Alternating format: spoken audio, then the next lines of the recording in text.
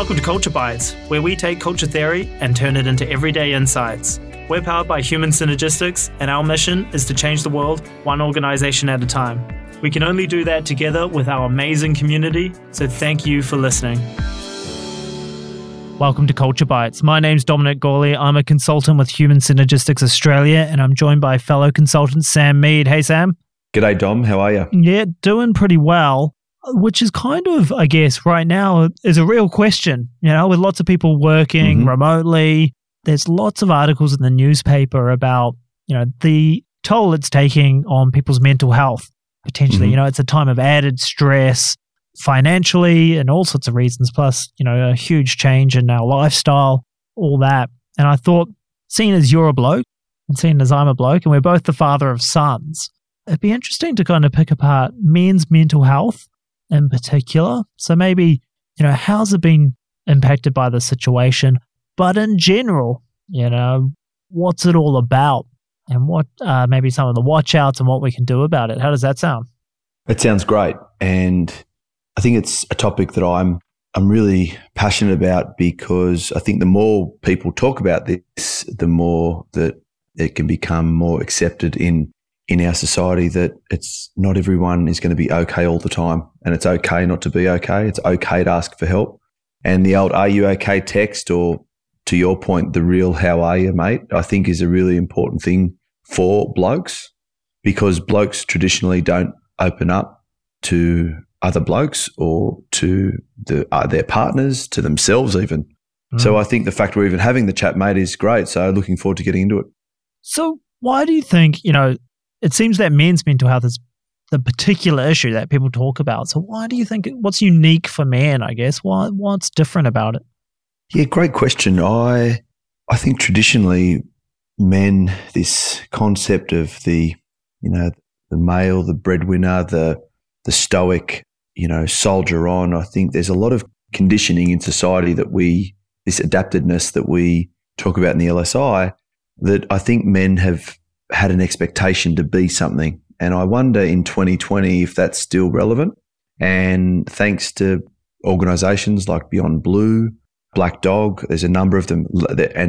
And I think it's great. There's lots of people that are wanting to talk about this, bring it to the fore, and help men see that you don't have to necessarily keep this bottled up, and you can talk about it, and we should talk about it and communicate broadly that men, all of us experience challenges. We all have mental health. Mental health ranges from joy and contentment that live it very high up on self-actualizing, to depression, to anxiety, all the stuff that people experience. And we sort of hover, all of us, we oscillate somewhere in the middle there. But I think it's just important to recognize in yourself and in others when it starts to go toward that darker space. So I think the more we can just make it a common conversation, like we talk about, I'm physically unwell, people don't seem to label you with anything. I think the more we can have that applied to when people might be experiencing mental health challenges, I think as Aussie blokes, I think that's a step forward. How's it evolved? So compared to yesteryear in 2020, what's different for blokes now that maybe was not the case in the past? Great question. I think my father was from another generation, and what he would have passed on to me, I don't think is as relevant, or it's not relevant in 2020 as it might have been in the 80s or the 70s. So I think that the role of man is evolving, because the role of the women is evolving as it should, and it's about equality now, and that wasn't necessarily the case back then. And so the male was often, I can remember my dad coming home, and he would work very hard all day, and then would come home and he would sit in his chair and he might have a drink before dinner, and then mum would fix tea, and that was sort of that real conditioned roles and responsibilities. And it was yesteryear. It's no longer relevant. And now my wife works full time, I work full time, but this equality just doesn't mean in the workplace around gender balances. It actually means about roles and responsibilities at home and chipping in and, parenting. Dom, you're a dad now, and we are hands-on. The role of the father, I think, is now the way it should be, where we're doing as much as we can. I don't think I'll ever be able to do as much as my wife does, but I do a way a lot more than I know my dad did with my mum. And I think that hopefully continues, that we play a really active role in our kids' lives, and we are partners with our wives in a way, our partners, because that's the way, I think that's equality. That for me is where it comes to life. Do you think that's put extra pressure on men these days because they kind of still feel like they need to be the breadwinner and do these other things as well?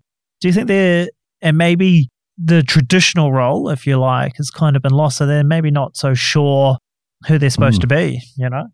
I think that's a great question. I think that's a fantastic challenge that might be a bit of an insight into why men are feeling more pressure than they've ever felt, and what men can stand for in 2020 with, if you think about the way often society depicts men, it can be either this Homer Simpson type character, the goof, or it can be to the other end of the extreme, this, Harvey Weinstein, Me Too movement. Like, men can fit in between that. And it's about actually what can blokes stand for in 2020. It's good. What does a gentleman mean in 2020? And I think it's a great question. I don't necessarily can give you an answer. I can give you what I think it's important to raise boys to embrace and be inclusive of everyone, gender, race, whatever it is. I think that's important. I think that being comfortable in yourself to know what you can stand for, and being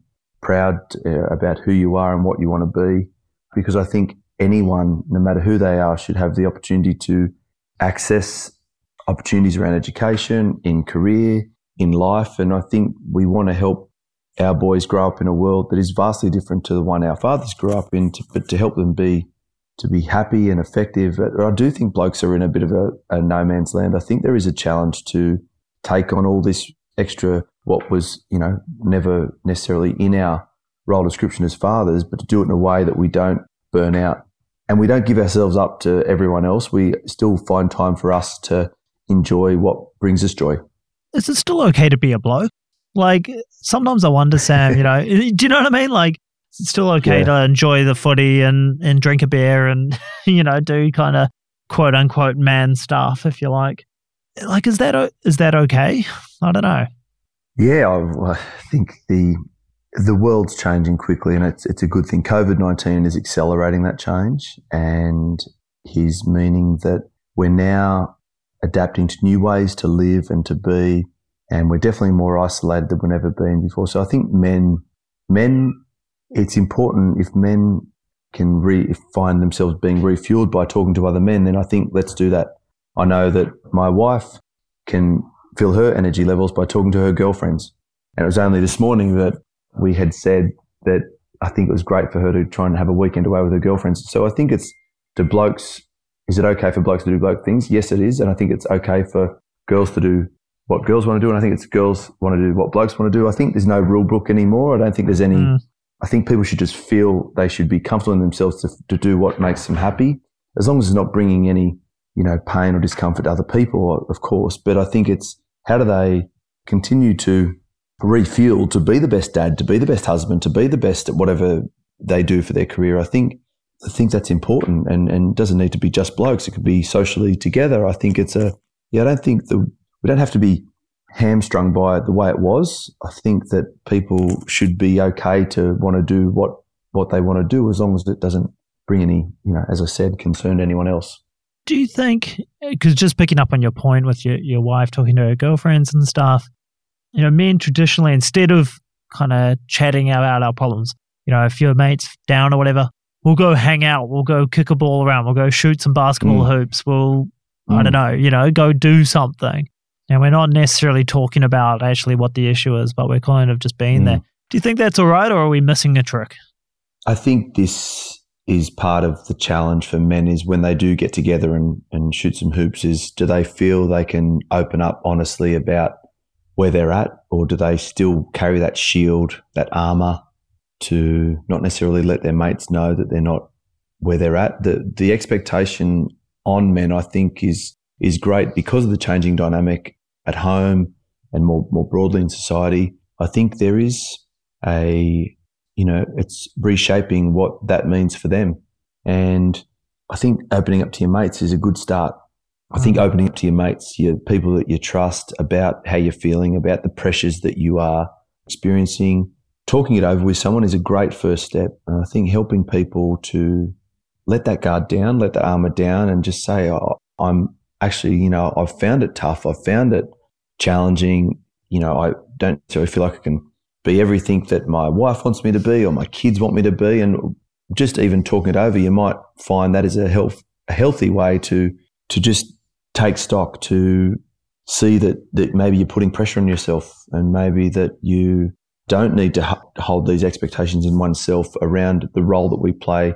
And shooting basketball, you shouldn't feel guilty about it. You should feel that it's part of your energy management plan and it's a part of you refueling your own tanks to go back and help be the dad you want to be. So, yeah, it's a great question again, and I don't feel like I've got an answer for it, but I think the fact we're talking about it is great. And I think that men opening up to each other is a start, to their wives, is important because they're in it together. That's their life partner, And Sam, what do you reckon? Because you kind of talked from the first perspective, like you're from, if I'm someone and I'm having some issues or whatever, I can open up. What if it's, your friend, like you're noticing your mate, maybe they don't quite see themselves or something like that? What do you think you could be doing in that situation? And this is where this COVID-19 is really just, I think that's why, because it is such a change to the stimulus, if we think about the S plus T equals R model, the stimulus has been disrupted. So therefore, people's thinking may change as a result. And so I think whether it be anyone, doesn't matter if it's man, woman or child, if you see some changes in their normal behaviour that start to make you concerned, I think ask the question to say, are you okay? How's it all going? Like, what's happening for you? If you feel that they need help, there's lots of great organisations that can help people just pick up the phone and have a chat. But I think just reaching out and saying g'day and asking them how they're going. And because people are, I feel for my family in Victoria at the moment, I'm onto the phone more often than I ever have been to them. I'm concerned about mates that live at home by themselves. I'm concerned about people that have a dynamic that may not get them to access the normal way of living that they normally do. So I think just awareness, I think having that mindfulness of other people's position and keeping an eye on them, I think, but yeah, noticing changes of behaviour and noticing if they're not necessarily as active on the text message or on their socials or just in life, if they're not coming to catch-ups regularly, I think just keep an eye on them, but just we don't have to have the answer. People aren't expecting us to be psychologists because we're not. As an accredited practitioner, I'm not. As a friend, I'm not. I'm not trying to be a psych. I'm just trying to, our job is to sort of keep an eye on them. And if you feel that they need help, then help them find help. And I think that's a great segue, Sam, to a question we often get, because we're talking about mental health, and obviously a lot of listeners of this podcast are accredited practitioners in the LSI. If I'm coaching someone, say, and maybe a kind of mental health issue might be there in the conversation, where's that line for me between being a coach and being a counselor or a psychologist? How do I walk that line? We get asked this question a lot, and I would have asked this question early on in my practitioner career. The line is where you feel it to be, is how I answer it. The line is, inside yourself when you are getting to the edge of where we are qualified to practice. And I would say that here's some considerations, because I think the line is, it in yourself and trust your instinct on that one. But here's some things to consider. When you have the defensive styles beyond the 75th with multiple styles beyond the 75th percentile, I think that's in the LSI 1. That might be an indicator. When you start to touch on experiences in this person's life that may have led to significant trauma, I think that's an indicator. And that remote debriefing that we're all doing now means that you are not able to be next to that person. So whereas in a face-to-face debrief, that line may have been a different spot to where it is remotely. So I'd say think about the environment you're in when you're debriefing and what support service you can provide that person. And so they're just some things that I'd say keep an eye on when you're debriefing, but in your heart where that line is. And we're not psychologists. So as a practitioner, I'm not a psychologist, so I I often refer people to the EAP. I ensure that any client I'm working with, I find the EAP number and I'll have it on hand. I encourage people to go and seek additional support on topics if they raise that I feel can help them. We have people in our team that can provide that service. But that's my thoughts on it. What's your steer to people on that one, Dom? Yeah, look, I think pretty much the same. And, I think at the end of the day, it's just about being a supportive voice as well, right? And then you're right, if it's kind of beyond perhaps your capability. Most corporates have an EAP provider, an employee assistance program provider, so get them connected, all that kind of stuff. I guess it's just about being supportive, listening, and then, I guess directing them to where they can find some extra support, extra help. And I don't feel like you have to do something that you can't do. I think sometimes people freak out. And look, it's not that common that it happens. I think people think it's going to be super, super common as well. But it's good just to know what you'll do for when it does happen. So then you're kind of prepared to deal with it. And I think back to, the topic of blokes, I think that's a great frame to put around it. You don't need to have the answer. You just need to be there to support people, to recognise, even in yourself, if you are experiencing stuff that's coming up for you, then reach out to a mate. It doesn't always have to be you keeping an eye on them. We now know that mental health affects something like 1 in 4 people. It's okay not to be okay all the time. So just recognise it in yourself and ask for help. Let people in. And we talk about this concept of being vulnerable in the self-actualizing style. But being vulnerable can mean you're letting people see the real you. And it's okay to let people see you not being across it all the time. And in this new world, no one can be across everything all the time, and that's okay. I think just more people talking about it, particularly men, because men aren't traditionally ones to open up to each other and open up to other people. So I think the more, with the LSI or without, you just keeping on yourself and the people around you, so we can just have more conversations about this to make this with less stigma attached to it. I think that's, for me, the biggest outcome that we can continue to work toward, is making this as common a conversation like, I'm not coming in today because I've got a cold. Absolutely. Thanks for that, Sam. I've enjoyed that conversation. And it's very relevant, as you mentioned, because we both have sons and we're both blokes. So that's the stuff we should be thinking about and should be aware of. So thanks for your time today to have a chat with me about that. Great. Thanks, Dom. Thanks for listening to this episode of Culture Bites. If you enjoy the show, remember to subscribe on iTunes, Stitcher, SoundCloud, or wherever you get your podcasts. Also, leave us a review. It helps other people to find the show. If you have a question you'd like us to answer, email podcast@human-synergistics.com.au. We'd love to answer it. This podcast is copyright by Human Synergistics Australia. All rights reserved. To learn more about what we do, visit human-synergistics.com.au.